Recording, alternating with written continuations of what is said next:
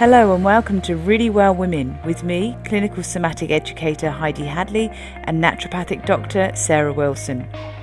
Really Well Women is here to educate, empower and enhance the health and well-being of women who have many demands and yet they want to take care of themselves from the inside out. Enjoy our podcast as we delve into all areas of health and well-being. So are you ready to find out more? Let's get started.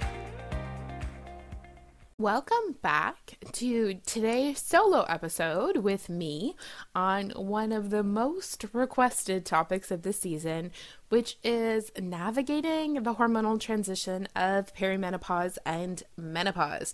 So it is clearly one of the most chaotic transitions in a lot of women's life because it affects everything, truly.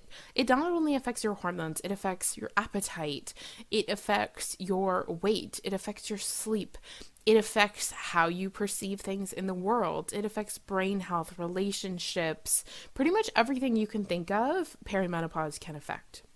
And so today we just wanted to break that down and help you again feel empowered and understand a little bit about what is going on in this moment of time. And not even moment, unfortunately. For a lot of people, perimenopause can last a long time. So it is one of those things that we tell people it can last up to 10 years. So as much as I want to call it a moment, it is often not, hence why I get so many questions about it. So what is perimenopause and what is happening? So essentially what happens, as we talked about going through the women's cycle, what happens is you ovulate an egg every month. So you develop and ovulate an egg, and that's kind of the purpose of the menstrual cycle, is fertility and getting pregnant. But as you enter into perimenopause, you can start to develop more than one egg at a time because the low number of ovarian reserve, or the number of kind of follicles that are left, the eggs that are left, can result in your body not just ovulating one. You could start to offload follicles. So you could start to develop a whole bunch of follicles and they're all making estrogen 1 month, and then the next month you could not ovulate at all, not develop anything. And so one of the kind of telltale signs of perimenopausal changes is these alternating cycles. So before your cycle becomes irregular, before hot flashes start, before the night sweats start, which don't happen to everyone. I like to reference this. We think this is super normal. It is not. It is common. There is a huge, huge difference here. So with those things, before all of that starts to happen, people will have a heavy period, and then a light period, and then a heavy period, and then a light period, and then PMS seems to get worse, and you become a little bit more sensitive to stress. You become a little bit more sensitive to diet changes, and so there's a lot of things happening in your body that you're like, this is kind of weird. Things are changing. I don't like this. For most people, you are actually going to go into menopause. So menopause is defined as the not having a period for 12 months. So nothing consistent for 12 months, or nothing at all, I should say, for 12 months, which everyone hates this because I can't tell you the number of times in my practice. Someone's last period was July 3rd of the last year, and then they get a period on July 1st of this year. So then they have to wait a whole another 12 months before they're definitely in menopause. So it's very frustrating. It's Mother Nature's joke on all of us, but perimenopause is, like I said, the up to 10-year period that's leading into that moment. And the point that most women go into menopause is somewhat reflective of their mom. The caveat to that is if your mother had an autoimmune condition that was unmanaged, then that's something that's going to have an impact because sometimes autoimmune conditions attack the ovaries. So if your mom went into menopause at 40 years old, that's not necessarily your destiny. So that's just something to keep in mind. But you can really look to that as a reference. It's like your mom, your aunt, everyone went into menopause at 50 years old. That's probably around what you can expect. So if you start getting some of these symptoms at 40, then that's something you obviously want to address because your body is clearly more sensitive, or there's something going on that it's coming up earlier. I do find that there's a moment in time unrelated to perimenopause around that 40-year-old age that hormones become more sensitive. So it's not that you're going into perimenopause, even though that's the question I get 90% of the time. It's just that you need more support of the hypothalamus pituitary ovarian axis. You need more stress support because stress dramatically affects your digestive system, which affects your hormones, but also your hormones directly. So there's a lot of things going on during that window of time, but not necessarily perimenopause. So like I said, telltale changes, you're starting to get some vaginal dryness, you're just starting to not feel yourself, skin is changing because estrogen is really important for skin health. You might start to gain a little bit of weight around your abdomen, which we're going to talk about the reason behind that. And things are just feeling different. Hormones are feeling different. So that's kind of the first indication. Most people don't really pick up on it and don't do anything until they start to get hot flashes and night sweats, or until weight gain or sleep changes becomes a much bigger thing. So why is that happening, right? Why are we getting these hot flashes? Why are we getting these night sweats? And so the easiest way for me to describe it to people in a way that most patients just love and really understand is that your ovary is making the majority of your hormones. So the adrenal glands, which we think about with stress response, they make stress hormones, but they can also make a little bit of female and male sex hormones like estrogen, progesterone, something called DHEA, which is a really stabilizing hormone to the system that functions kind of like a male sex hormone. So in those situations, when your ovary is not making as much hormone, or your system is going to be more sensitive to the changes coming from the adrenal glands. So I always say if your ovary stops working, your adrenal glands kind of have to take over.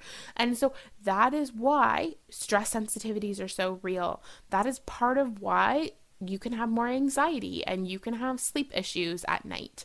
That is part of why you can have a really stressful day and then have hot flashes and night sweats and things along that lines. Again, because the sensitivity and the relationship between those things.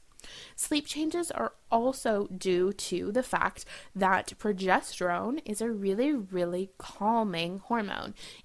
It works on something called the GABA system of our brain, which if anyone's ever used GABA for anxiety, it's a really calming system. And so essentially it just allows you to get into a deep restorative sleep, and it's also very anti-inflammatory. But you only get progesterone if you're ovulating. So if you're not ovulating, then you're not going to make as much progesterone. And if there's a lot of inflammation and a lot of what we call cellular resting or oxidative stress, then you're going to have more issues with that axis as well. So you're going to make less progesterone, and then you're going to have relatively more estrogen, which can contribute to mood changes, can contribute to sleep changes, all of these things kind of happening in the body. And again, just really can feel out of sorts. During this period of time, the inflammation conversation is also really important with respect to progesterone. So imbalances between estrogen and progesterone can be associated with autoimmune conditions. So autoimmune, right? That's when your body, your immune system starts to attack itself. Your immune system can attack your thyroid. Your immune system can attack your joints. It can attack any tissue in the body. And the most vulnerable periods in a woman's life when it comes to autoimmunity is after they have a baby, puberty to some degree, and then menopause and perimenopause, because again, all of these hormonal changes dramatically impact your immune system. So we cannot separate those two things when it comes to the immune system and perimenopause. So that can also lead to symptoms that aren't actually perimenopause related. So if you're starting to have joint aches and pains, stiffness in the morning that's getting better throughout the day, that's happening. If you're starting to get heart palpitations, like I see in my practice all the time, very significant heart palpitations, mood changes, weight changes, people feeling cold, dry skin, bowel changes, that is, in my situation, a reason to look at the thyroid, because your thyroid is very susceptible to that autoimmune attack. So don't overlook these symptoms as normal. If anything is happening that you feel like is outside of the realm of what you would consider normal, or not even necessarily common, but you're comfortable with, go to your doctor. If your doctor is not looking into it, get another opinion. Go see a naturopathic doctor or a functional medicine practitioner, because I can't tell you the number of times I've had patients passing out, hospitalized because of symptoms going through perimenopause, and they're told it's either one, not your hormones, it has nothing to do with this, or two, that, you know what, like, you're just crazy, you're going through perimenopause, deal with it. Do you want HRT, so like hormone replacement therapy? And if you don't want that, well, then you have no options. And that's so not the case. Oftentimes there's things undiagnosed, and thyroid issues is one of the big ones. So definitely something that you want to keep in mind here. As we're going through these changes in estrogen and progesterone, it's also really, really common to have libido changes. I mentioned before vaginal dryness, right? Because estrogen is highly involved in lubricating tissues. It keeps your skin plump and moist. That's why all those lovely people in their 20s have no wrinkles and their skin looks great and their collagen is synthesizing. And I'm like, come on, people. But from that side of the coin, estrogen is really at play there. It's at play with your sex drive, and it's also at play with vaginal lubrication, which is one of the main things people will start to see me for in perimenopause. Is I just don't have that same relationship with my partner. I don't have vaginal dryness. I'm getting chronic UTIs because that's common. I'm starting to get blood in my urine. What's going on there? And estrogen is really important in all of those things. Male sex hormones also drop during this period of time, right? It's not just going to be one axis or another. They all play together. And so male sex hormones like testosterone and DHEA are really important stabilizing hormones. If you picture estrogen running up and down throughout the course of the day, just cycling everywhere, if you don't have anything to buffer it, right, then you're going to feel the impacts of that so much more. I'll say to people, that's why we put white noise machines on for babies or people who don't sleep well, because it's just giving you a little bit of noise so that anything isn't kind of activating your system. You're not going from 0 to 50, you're going from 25 or 30 up to 50. So that impact is dramatically less. That gap is always where there's symptoms. So supporting those androgens or those male sex hormones with things like maca, that's one of my favorite herbs for perimenopause, can be great just to stabilize the system so that your body has what it needs and to buffer symptoms and manage those. It helps with the stress response, but it's also helping with those male sex hormones so that libido is better, mood is better, but also responses to stress are better. Weight changes are another huge factor that bring people into me during perimenopause, and that's exactly what we are going to get into after the break. Sarah here. Do you love what you're learning? Do you want to take your health to the next level? In addition to my book on weight loss resistance, Finally Losing, I'm developing a number of masterclasses on the evidence-based treatment of some troublesome women's health issues. We are going to cover hair loss, acne, how to support your body for preconception and pre-pregnancy, and so much more. To find out more, follow me on Instagram at drsarah_ND, or go to advancedwomenshealth.ca/podcast to be the first to find out when they're released. Welcome back. As I mentioned before the break, we are going to dive right into understanding weight and insulin resistance with perimenopause. So we've all seen those beautiful older people who have teeny tiny little arms and teeny tiny little legs, and they carry all their weight in their bellies. And it's like, how is that physiologically possible, right? And that is because we start to get more insulin resistant going through perimenopause. So insulin is a fat storage hormone. It does a lot of things in the body. It's involved when it's too high and not a good thing. It's involved with diabetes. It's involved with acne. It's involved with hair loss. It's involved with weight gain, skin tag formation, changes in skin pigmentation, and so much more. When it is working properly, insulin rises when you eat a meal that contains sugar, right, or protein, and it's going to come in and store that away. Then it drops nice and low between your meals, so you don't have any of this persistent exposure to insulin, and therefore you're good to go. Your body can store away proteins into your muscles, it can store away fat into the fat cells, and then it can keep it nice and low so that you can get that back out for later. So Insulin resistance then is when your body is not listening to those signals. It gets confused. So it just goes into chronic storage mode. You just store. Your insulin is never actually coming down enough so that you are able to burn that fat as fuel, so that you're able to turn over your skin cells, so that you're able to grow hair and all of these types of things. So when that is happening, and with all of the changes in hormones and everything happening around the time of perimenopause, your insulin is rising. So that's where oftentimes we see weight gain in the abdomen, weight gain in kind of like the upper back area. That is directly related to insulin. If it's weight gain that's on your hip and butt, lower body, that can tend to be estrogen related. So if that's happening, then you may want to get support understanding your estrogen signaling and figuring out what's going on there, because maybe that is gone too high. But if it is kind of that abdomen, the area where I hear most often during perimenopause, that's the insulin relationship.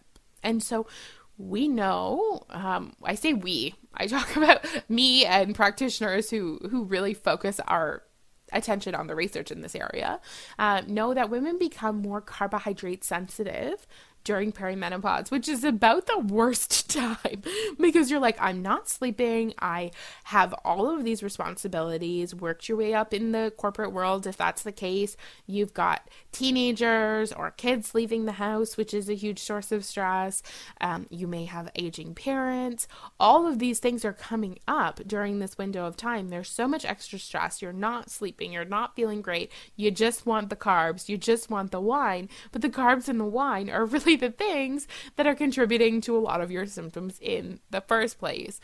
So becoming more carbohydrate sensitive is a huge part of what's happening here. And so oftentimes when we're dealing with the weight, I do testing to measure exactly what that looks like. But there are certain periods of time where using a lower carbohydrate approach can be really, really helpful to addressing not only weight changes, but blood sugar imbalance is a huge source of stress, as we talked about in the first season. And so if your blood sugar is all over the place because you eat a high carb meal, your blood sugar spikes, then your blood sugar is falling, but your insulin is still high, so your body can't burn its stores as fuel, you get in this really nasty cascade of stress and you feel worn out at the end of the day.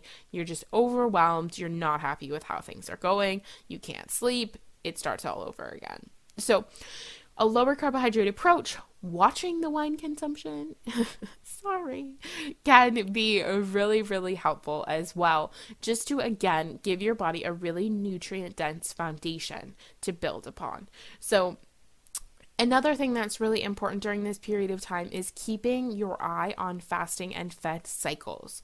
So intermittent fasting, which is fasting for 16 hours overnight and then eating for 8 hours of the day, is something that can help some people, but it's not necessarily my first intervention for everyone, because again, if you're really stressed and your blood sugar is imbalanced, it's going to be really hard to fast for long periods of time without inducing more stress. So going a very minimum of 12 hours overnight is really key. So that would mean you stop eating at 7 p.m. so you don't eat after dinner, which is the time we're tired and the time we don't make healthy food choices, and then you don't eat again till breakfast. That at a very minimum is critical to allowing your body to reset its metabolic hormones, to just reset its system so that you can get in there and use fat as fuel, so that your inflammation can lower, so that your body can cope with and deal with these different changes. So again, those things are foundational.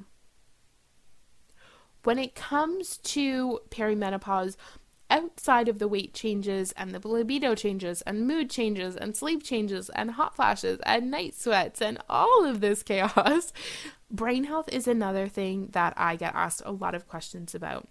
And we have a whole episode on that next, because talking about how estrogen impacts brain health is something that I'm really passionate about, because I don't think we need to go more than half of our lives without estrogen exposure and without any kind of support for that, because we know that brains can shrink in the face of low estrogen, that your memory can change. And there are a lot, whether you use bioidentical hormones or whether you use herbs that have an estrogen support quality, there's so many things that we can do to help to support this. So if on top of everything else we're talking about, you're like, oh, I totally feel you. My brain just doesn't feel like myself. I'm losing my words. I'm talking and like verbally, I just can't get out what I'm thinking. That does have a really strong relationship to estrogen signaling. So it is something else to think about. As a final note, I don't think it's all doom and gloom when it comes to perimenopause. First of all, I see many patients who go through perimenopause easy peasy. They've got the blood sugar regulation down, their nutrients are good, they've learned how to address their stress, they're on the herbs they need to be on, and it's smooth sailing. They feel great. It is also, perimenopause can be a hugely powerful time. And I'm really sensitive talking about this because people are like, you haven't gone through perimenopause, you don't know what it's like. But supporting hundreds of patients going through this period of time, it is something that I have seen so many people do it in such a positive and enlightened way. I do think it's a moment where you can step into your purpose and passion. It is a moment where a lot of people stop caring about what other people think of them. They step into just a completely different role in their homes. They step into a completely different role in their workplaces. And it's so fun for me to watch people be like, no, you know what? I'm ready. This is my time. I want to do what I'm passionate about. I want to reignite that area of my life. I am not giving everything I have to my kids and my workplace.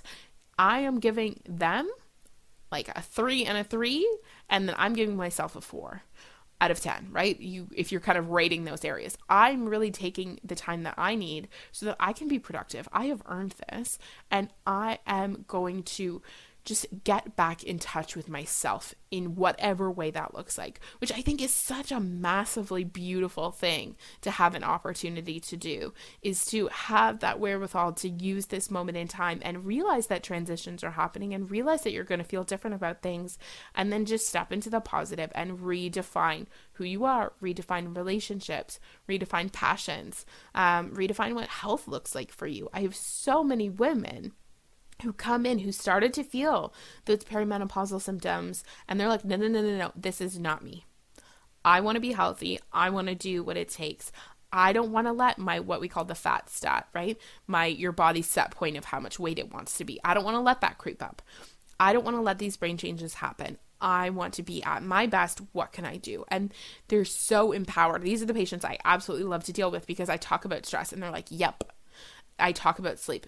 The sleep hygiene is in place. They do all of the things because they're in that moment. They know how important it is, and they know the quality of life they want to live their best, fullest life. So there's so many positive things that can happen around this as well. But if you're not in that moment, or you're in menopause and you're like, I have vaginal dryness, I don't feel good, I've come over the hump, but I'm not where I want to be, then just know that this is not a destiny.